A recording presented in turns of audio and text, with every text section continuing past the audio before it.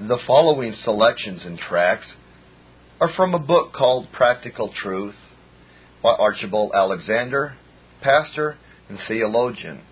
The book has been out of print for many years, and it is the purpose of the narrator to make it available again to the public by narrating it on tape for the chapel library. Answer to prayer, long deferred. Half a century past, the writer was accustomed to frequent places of worship where the houses were situated in a grove, or rather in the midst of trees of a dense forest, and far from any human habitation. Although the meeting houses, as they were then called, were frequently unfurnished, a mere shell without ceiling, yet there was a solemnity in these places of worship which was better adapted to promote devotion than all the most splendid achievements of architecture. No somber light let in through painted windows ever affected my mind like the solemn shade and stillness of the natural growth of the forest. On a certain occasion, when the Lord's Supper was about to be solemnized in one of these humble churches, I went early, that I might avoid the conversation and dust of the multitude on the road, and might have an opportunity of solitary meditation under the venerable trees which encompassed the house of prayer. I thought surely that I should be first on the ground, but I was mistaken.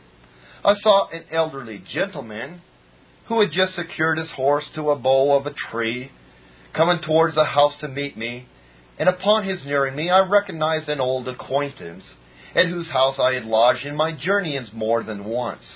He had formerly been an elder in a Presbyterian church of some note, but had removed into a neighborhood where there were then scarcely any Presbyterians. Traveling ministers, however, often called upon him and preached in his house or at some place in his vicinity.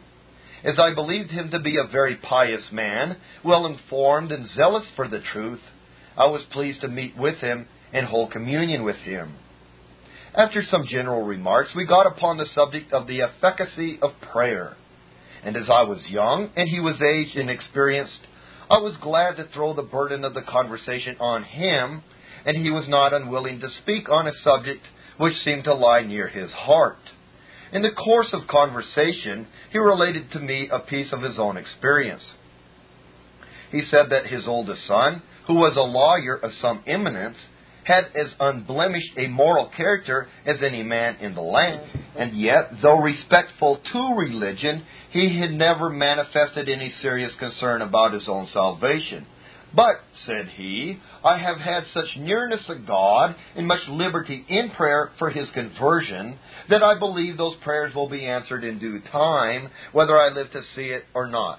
Indeed, said he, on one occasion I am persuaded that God gave me an assurance that my prayer in his behalf would be answered. This, I confess, appeared to me somewhat like enthusiasm, but I made no reply, and soon our conversation was terminated by the gathering of the people. I thought, however, that I would remember this manner, and from time to time make inquiry respecting the person whose conversion was so confidently expected by his father. Soon after this, the old elder was gathered to his fathers and died in faith and peace. But residing far from his abode, I know not the particular exercises of his mind as he approached the borders of the other world. For some years I forgot the conversation and made no inquiry, but some person who was acquainted with the family informed me that after his father's death, this son fell into habits of intemperance, that, in fact, he became a mere sot, remaining at home and stupefying himself with alcoholic drinks every day. Such a case appeared to me nearly hopeless. I had seldom known a man thus brought under the power of strong drink to recover himself. I now thought that the good old father had been deluded by a lively imagination. And for many years every report respecting the son seemed to render the case more hopeless. But behold the truth and faithfulness of a prayer-hearing God. See an example of the efficacy of fervent and importunate prayer, though the answer was long deferred. This man, after continuing in intemperate habits until the age of 70 or more, has recently been completely reclaimed and not only delivered from that vice, but soundly converted to God. He not only gives evidence of a change, but appears to be imminent in the practice of piety. If now liveth, and I have not heard of his decease, he must be about 80 years of age. How wonderful are the ways of God! His faithfulness never faileth. It reacheth unto the clouds. Thy faithfulness is unto all generations. Oh, that men would praise the Lord for his goodness and for his wonderful works to the children of men. For the vision is yet for an appointed time, but at the end it shall speak and not lie. Though it tarry, wait for it, because it will surely come. It will not tarry. Habakkuk 2, verse 3. Let pious parents learn never to give over praying for their unconverted children, however hopeless the case may seem to be, for God will, in faithfulness, hear their supplications and answer them sooner or later in one way or another. The faithful elder. The following sketch is from memory, and it relates to the last century. Jael was the son of pious parents in humble circumstances. He was brought up to labor on the farm, and was restrained from open vice by his religious education, and by a regard to the authority and feelings of his parents. On a certain Sabbath, there being no preaching in the immediate neighborhood of his father's residence, he had formed the purpose to attend a great meeting at the distance of 12 or 15 miles. He owned a young horse on which he intended to ride to the place, but on going to the pasture in the morning to bridle the colt, he eluded all his attempts to catch him, and he was obliged to return to the house foiled, disappointed, and much chagrined. How to spend the wearisome day he knew not. At length, the thought struck him that he would take a book and go out into the woods and amuse himself with reading. He stepped to the bookcase and seized the first book which came to hand, which happened to be Doddridge's Rise and Progress of Religion in the Soul. It being summer, he sought a cool, shady, and sequestered spot where he lay down and began at the beginning of his author, and there is reason to believe that the Holy Spirit accompanied every truth which engaged his thoughts with a divine influence, for, as he assured the writer, he was deeply convinced of sin on reading the first chapters, and when he came to the expiation of Christ and the method of salvation, the whole plan was open to his believing mind, and he deliberately embraced the Savior as offered in the gospel, and was filled with peace and joy. Thus, this young man went out into the woods in an unconverted and condemned state, and in a few hours returned a renewed man, freely justified by the grace which is in Christ Jesus. In due time he entered the communion of the church and became an active, zealous professor at a time when great lukewarmness had taken possession of the church. He married an intelligent woman who, by the force of his example and instructions, embraced religion and became as zealous and more communicative than her husband. They lived happily and were blessed with 3 sons and 2 daughters. About middle age, he was elected a ruling elder in the church to which he belonged, and in this office he received grace to be faithful. He held up the hands of his minister and defended his character from calumnies attempted to be heaped upon him. He visited the poor and contrived methods of relief wherever there was sickness. Jael was to be found sympathizing with the sufferers and offering up fervent prayers for the recovery of the sick and for a blessing on the rod of affliction. By this means, prayer was introduced into families where the voice of supplication had never been heard. The writer, when a boy, had an awful dread of this man, and shunned him for fear he would speak to him about religion. But a little sister being very sick, he was pleased to see this faithful man come to the house.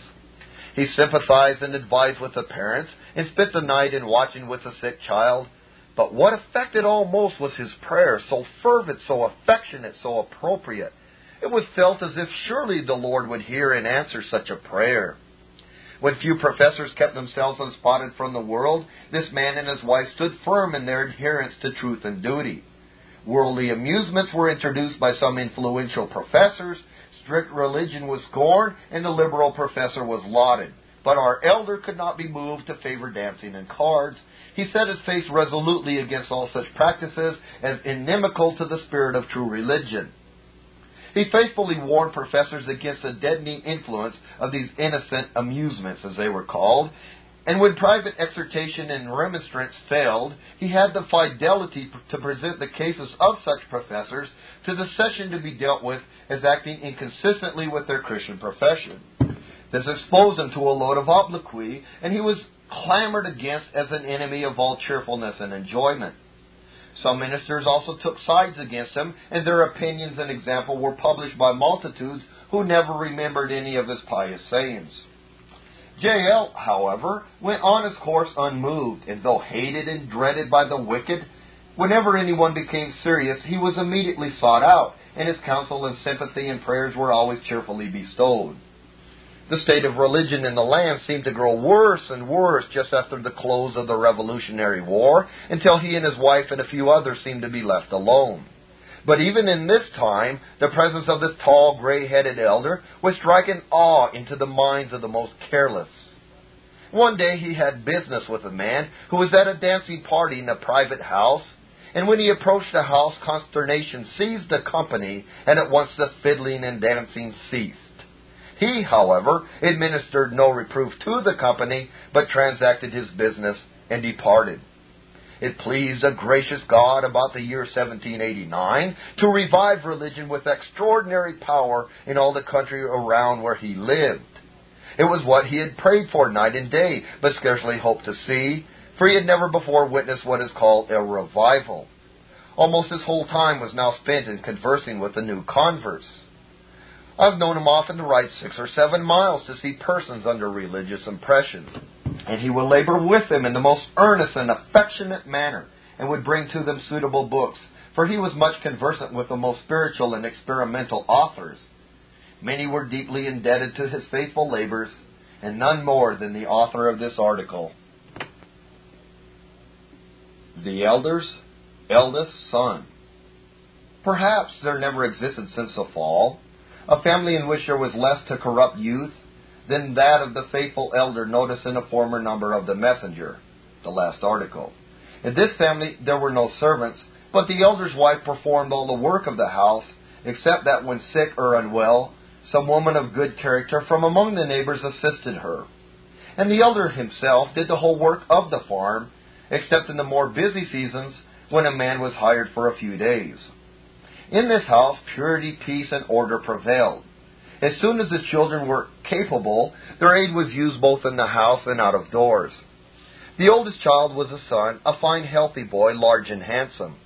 This boy was carefully instructed in the principles of religion, both by his mother and father, and he appeared remarkably docile, and learned so well that his parents felt a strong desire to devote him to God in the work of the holy ministry, if it should please God to make him an early subject of His grace, for which blessing they ceased not to pray daily.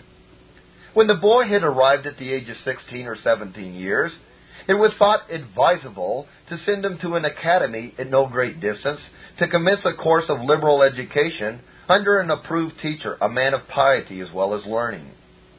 And it was hoped that the young man's morals would be safe, as he would board in the house of an aunt who lived near the academy. The youth had scarcely ever lodged out of his father's house in his life, and had never been exposed to any temptations from bad company, and was perhaps as innocent as any of Adam's children in a natural state. He had, however, much natural susceptibility of impressions from without, and a sociable disposition. At this time, there were some young men in the academy who belonged to wealthy, irreligious families, and from their parents and the company which frequented their houses, they had imbibed the spirit of hostility to religion, and had picked up some objections to the Bible, and learned to make a jest of sacred things.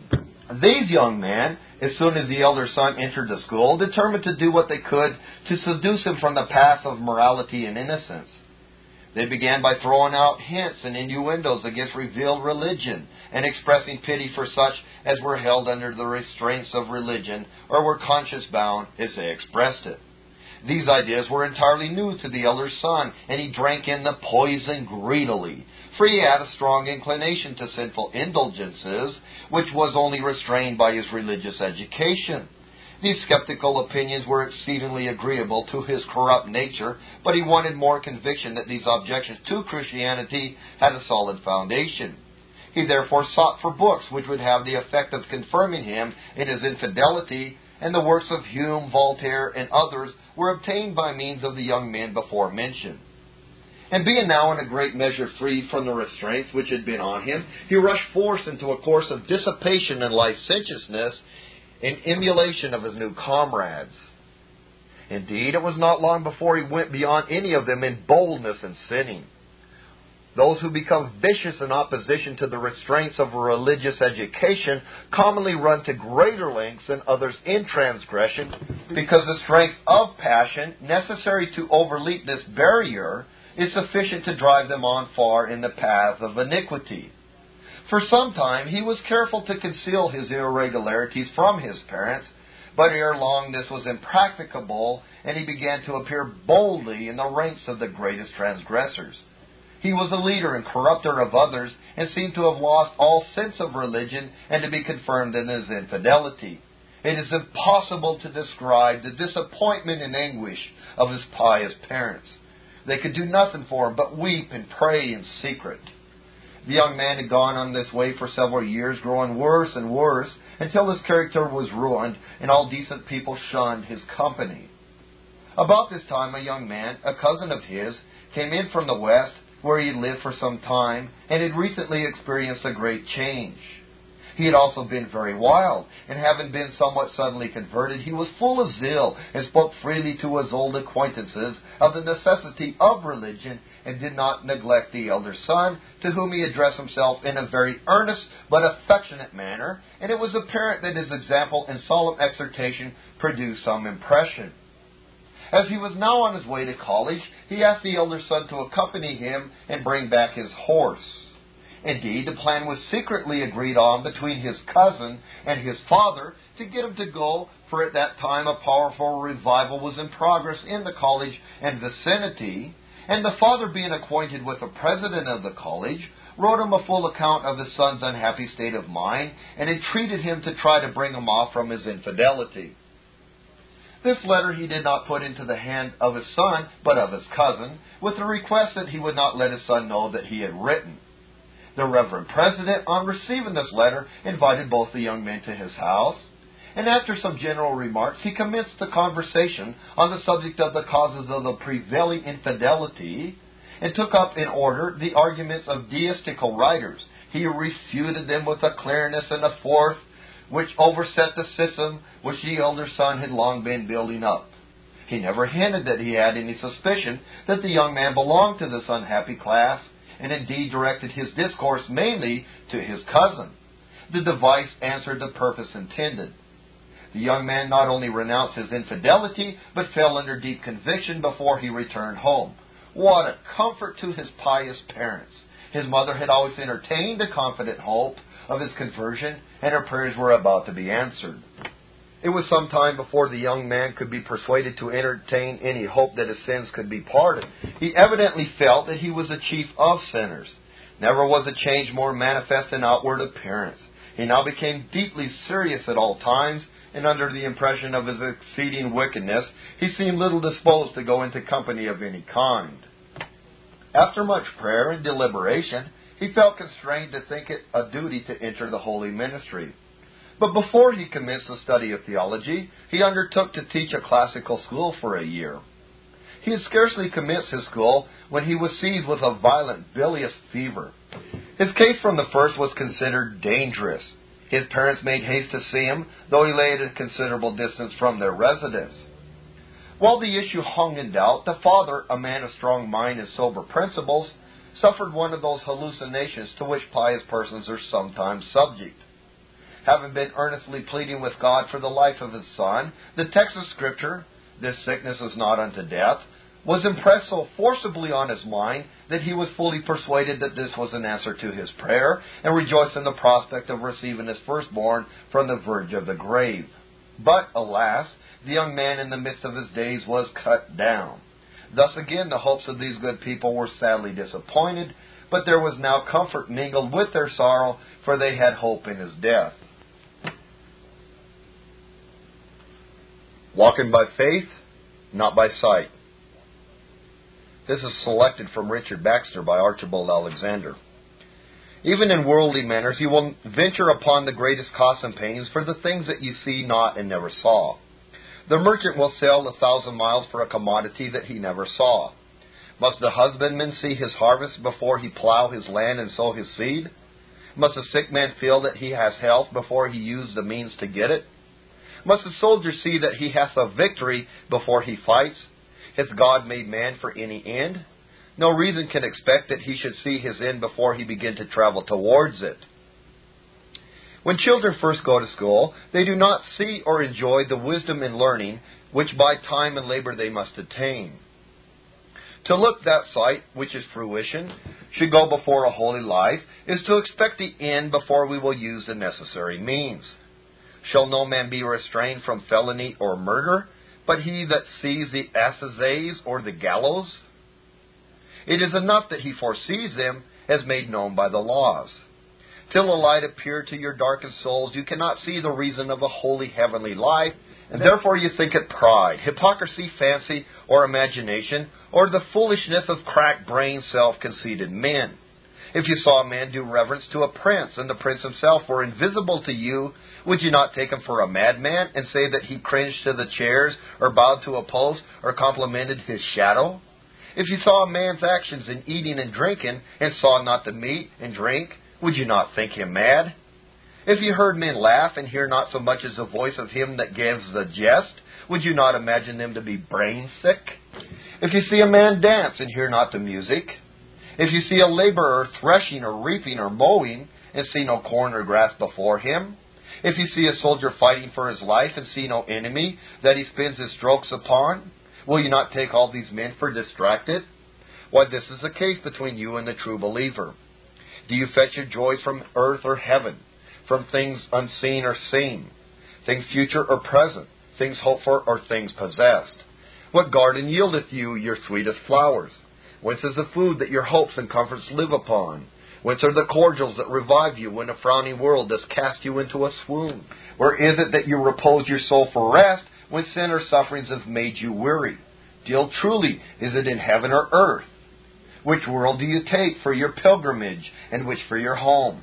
I do not ask where you are, but where you dwell. Not where are your persons, but where are your hearts? In a word, are you in good earnest when you say you believe in a heaven and a hell? And do you speak and think and pray and live as those that do indeed believe these things? Do you spend your time and choose your condition of life and dispose of your affairs as a man that is serious in his belief? Speak out. Do you live the life of faith on things unseen, or the life of sense on the things you behold? Deal truly, for your endless joy or sorrow doth much depend upon it. The life of faith is a certain passage to the life of glory. The life of sense on things here seen is a certain way to endless misery.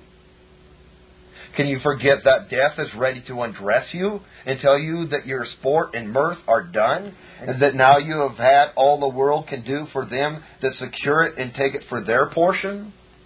How quickly can a fever or one of 100 messengers of death bereave you of all that earth afforded you, and turn your sweetest pleasures into gall, and turn the Lord into a lump of clay?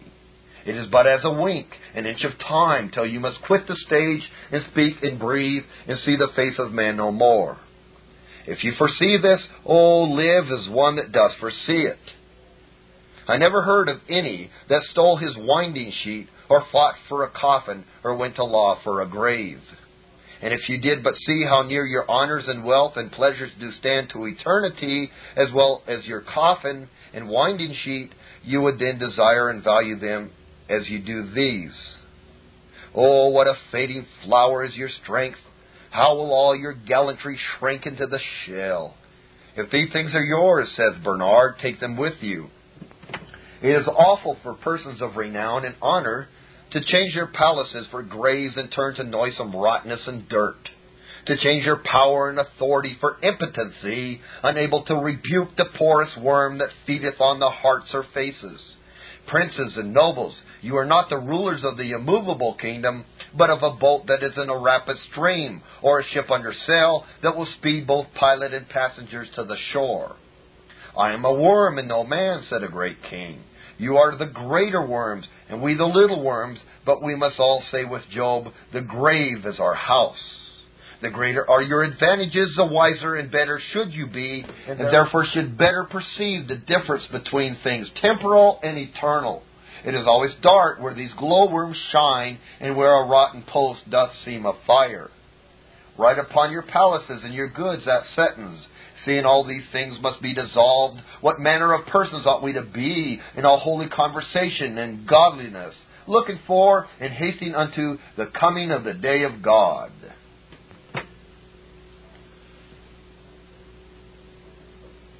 Value of a Good Book, a tract by Alexander.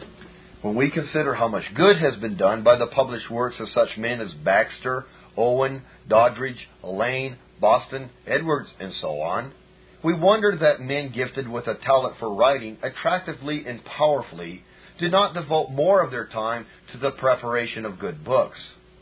But although in theory we acknowledge the all-pervading power of the press, yet the importance of the subject is not practically felt in all its momentous consequences. The man who is unable to write a truly evangelical and useful book, or even a single tract of first-rate excellence, may convey the saving truth of the gospel to 1,000 times more persons than the living preacher can ever instruct by his voice. And hundreds of years after the death of the writer, the production of his pen may be but just commencing its career of usefulness, only to be terminated with the end of the world. Those men, therefore, who are blessed with the ability of producing one work of evangelical excellence may be considered among the most highly favored of our race, and must enjoy a rich reward hereafter. To plan of first publishing important views of evangelical truth from the pulpit, and then from the press, with such changes as may serve to render them more popular, is a wise economy of time.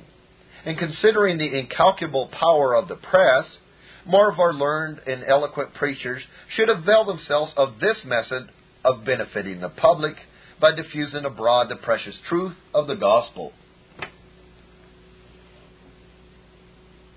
A great truth, eve of great events. In vain do we seek to awaken our church's zeal for missions as a separate thing. To be genuine, it must flow from the love to Christ. It is when a sense of personal communion with the Son of God is highest that we shall be most fit for missionary work, either to go ourselves or to stir up others. If we allow it to become a business of dollars and cents, we shall see no results. Fine preachers of David Brainer's spirit, said John Wesley, and nothing can stand before them. But without this, what can gold or silver do? Let gushing affection to the Lord Jesus Christ become the ruling passion, and it communicates the thrill of evangelical zeal to every member of the electric chain. A church of such ministers, of such members, would be an apostolic, a heavenly church. The impression is general that we are on the eve of great events. A cloud impends, perhaps of mingled evil and good. It is an expectation which is solemn and emboldening. It leads a man to say, away with trifles, I must abandon all that is frivolous. Life is short. A great work is before me. I must gird myself. I must pray more. It must affect men in their relations as associated. We are on the eve of great things. Therefore, let us be sober. Let us be vigilant. Let us be active. Let us be at peace. Let us live for Christ. This tract is called William Wirt and the Blind Preacher. The power of religion in promoting happiness in this life and in disarming death of its terror has seldom been more beautifully illustrated than in the example of William Wirt, Attorney General of the United States. When a young man just commencing his professional career, he was distinguished for his genius, his eloquence, his fascinating powers of conversation, and his polished manners. In every circle his society was courted. Fond of pleasure and the center of attraction of every convivial party, he was living for the joys of this short life and was in great danger of being engulfed into that vortex of worldliness and fashion where so many thousands have perished. While thus living, as he was on one of his professional circuits as a lawyer, he passed a Sabbath where the celebrated blind preacher of Virginia, Reverend James Waddell, was to preach. Mr. Wirt, having no other way to pass the Sabbath, entered the humble church with the congregation. He has himself described in his own forcible language the scene which ensued. The primitive simplicity of the preacher, the subdued pathos of his tones, his unaffected piety and fervent eloquence, all combined through the influences of the Holy Spirit to touch a heart of Wirt. He felt the emptiness of his own joys and the unprofitableness of his own life. He reflected and wept and prayed, God, be merciful to me, a sinner. Became for many days and nights the anxious supplication of his soul. Forsaking his thoughtless companions and his dangerous habits of gaiety, he commenced a new life of Christian usefulness. True peace visited his heart, and his benignant countenance proclaimed that he had sought happiness and found it where alone happiness can be found. He became the advocate of Christian missions, and to every object of philanthropy he consecrated the energies of his noble mind. Though necessarily called to move in the highest circles of opulence and intellect, and to encounter the temptations with which those circles are ever filled, he humbly yet fearlessly sustained his character as a disciple of Jesus Christ, and gave his commanding influence unreservedly and constantly for the promotion of piety. Revered by the community, and loved almost to devotion by a wide circle of friends, he spent his days in doing good. And when the dying hour came, hope and joy beamed from his eye, brilliant with almost celestial vision, as the glories of his heavenly home were unfolded to his view. His body has long ago mingled with the dust, and his spirit has long dwelt, we trust, with the God who gave it. Such are the effects of religion, and fidelity can show no such triumphs. Who will not utter the prayer, let me die the death of the righteous, and let my last end be like his?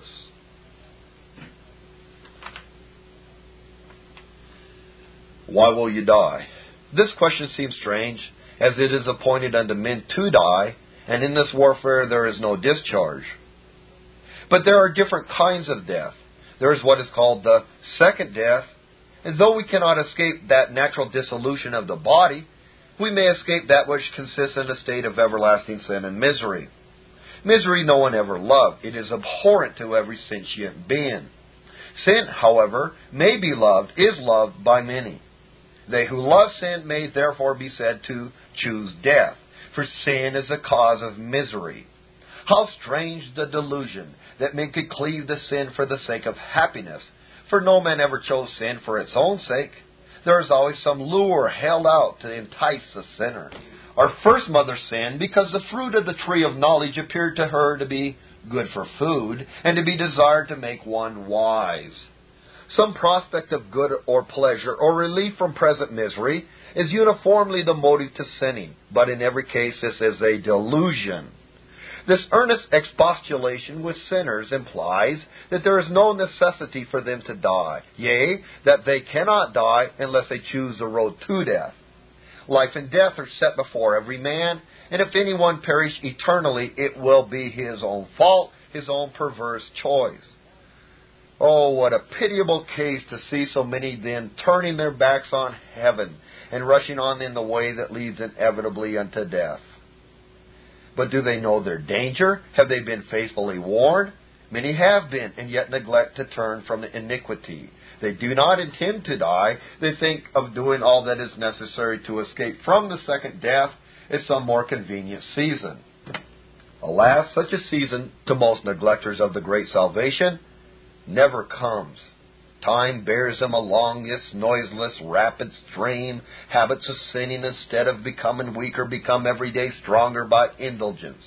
And yet the delusion of a future escape is cherished. Oh, sinners, stop. Pause in your downward course. God calls you to turn. God asks you, why will you die? He solemnly declares He has no pleasure in the death of the sinner. Repentance, or a complete turning from sin and accepting the mercy of God as offered in the gospel, is the only way of escape from the second death. Omit this a little longer and your case will be hopeless. God commendeth all men now everywhere to repent. Now is the accepted time, and now is the day of salvation. Oh, that you were wise, that you would consider your latter end, and speedily flee from the wrath to come.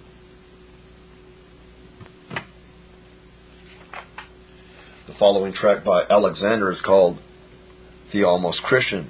These tracts were written for the American Tract Society to gain the attention of common readers. Others of these were written for the American Messenger in the last century. The Almost Christian. The almost Christian may have a speculative knowledge of all the leading truths of Christianity and may be able to defend them. The almost Christian entertains a great respect for religion and its professors and institutions.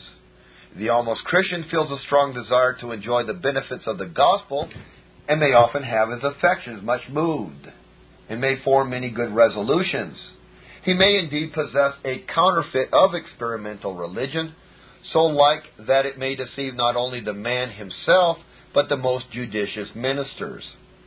The almost Christian may be exceedingly conscientious and exact in attending on all the external duties of religion. As touching these, he may be blameless, and in regard to zeal, he may be ardent, so as to put to the blush the real believer. He may also be liberal and contribute liberally for the support of the gospel and to feed the poor. He may become a popular preacher of the gospel and be the means of the conversion of others. He may even go to foreign lands to bear the glad tidings of salvation to the heathen. He may, in short, do everything which the real Christian does and feel everything which the real Christian feels but one. He fails in one single point, and that is an essential point. He never has given his heart to God. He loves the world better than he loves Christ. That most excellent gift of charity has never been poured into his heart. His religion may be all traced to the mere love of happiness and the operations of a natural conscience, enlightened and awakened by the doctrinal knowledge of the truth. The Apostle Paul teaches that if a man without charity, that is love to God and man, should possess angelic eloquence, prophetic knowledge, and the power of working the greatest miracles, yea, if he should have zeal strong enough to make him a martyr, and liberality great enough to induce him to give away all his goods, it would profit him nothing. Such a one would, after all, be only an almost Christian. The deceitful heart of man will turn itself into every conceivable form and shape, but that of true holiness, of this it may assume the shadow, but never the reality. Prayer, a privilege. Although God is everywhere present, yet He is invisible. He is an all-pervading spirit, yet is perceived by none of our senses. We behold His glorious works in the heavens and in the earth, and may learn something by careful observation of the general laws by which the material universe is governed. But still the great architect is concealed. As far as reason can lead us, we seem to be shut out from all intercourse with our Maker, and whether prayer is permitted would remain forever doubtful were it not for divine revelation. We are not surprised, therefore, that some deists have denied that prayer is a duty or that it can be available to the deity. Indeed, considering man as a sinner, it would seem presumptuous for such a creature to obtrude himself into the presence of a holy God. Natural religion, as it is called, is not at all suited to the wants of sinners, but divine revelation teaches us that God may be acceptably approached by sinners only through the mediation of His Son. Prayer is everywhere in the Bible, recognized as proper and inculcated as a duty, but it is also a most precious privilege, one of the richest blessings conferred on man. It opens a method of intercourse and communion with our Father in heaven. It furnishes a refuge for the soul oppressed with sin and sorrow. It affords an opportunity to the heart overwhelmed with an intolerable weight of misery to unburden itself, to pour its griefs into the ear of one who can pity and help. The moral effect of prayer is important. It humbles the soul and excites veneration for the august and holy character of God. But though prayer brings into exercise the noblest acts and emotions of which our nature is capable, yet it would be a grand mistake to confine the efficacy of prayer to their moral effects. Prayer, when offered in faith, for things agreeable to the will of God, actually obtains for the petitioner the blessings which he needs. It has an efficacy to obtain forgiveness of sins, the gift of the Holy Spirit, and deliverance from 1,000 evils. Prayer enters into the ears of the Lord of Sabaoth. The prayer of faith is the mightiest engine upon earth. The Lord of heaven has given His word to answer prayer.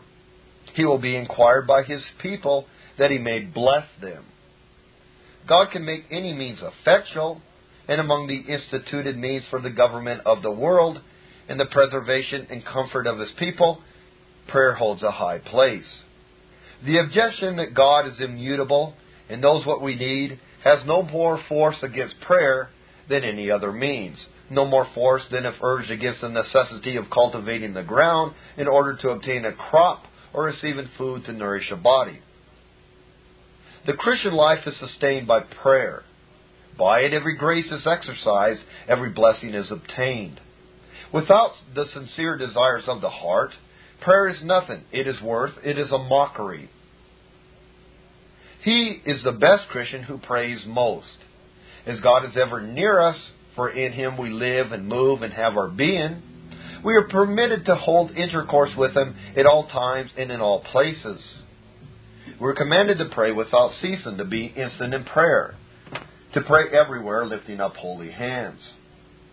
In prayer, there is not only an outgoing of the soul to God in acts of faith, love, and confidence, but there is an actual communication from God to the soul. Prayer is a holy converse, a fellowship with God. 1 hour spent in prayer will accomplish more good than many employed in study or labor. Surely then, it is good to draw nigh to God.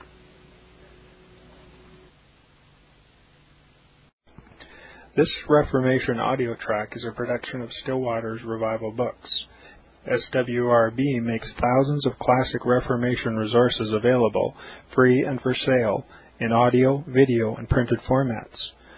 Our many free resources, as well as our complete mail-order catalog, containing thousands of classic and contemporary Puritan and Reformed books, tapes, and videos at great discounts, is on the web at www.swrb.com. We can also be reached by email at swrb@swrb.com, by phone at 780-450-3730, by fax at 780-468-1096, or by mail at 4710-37A Avenue, Edmonton, that's Edmonton, Alberta, abbreviated capital A, capital B, Canada, T6L3T5. You may also request a free printed catalog.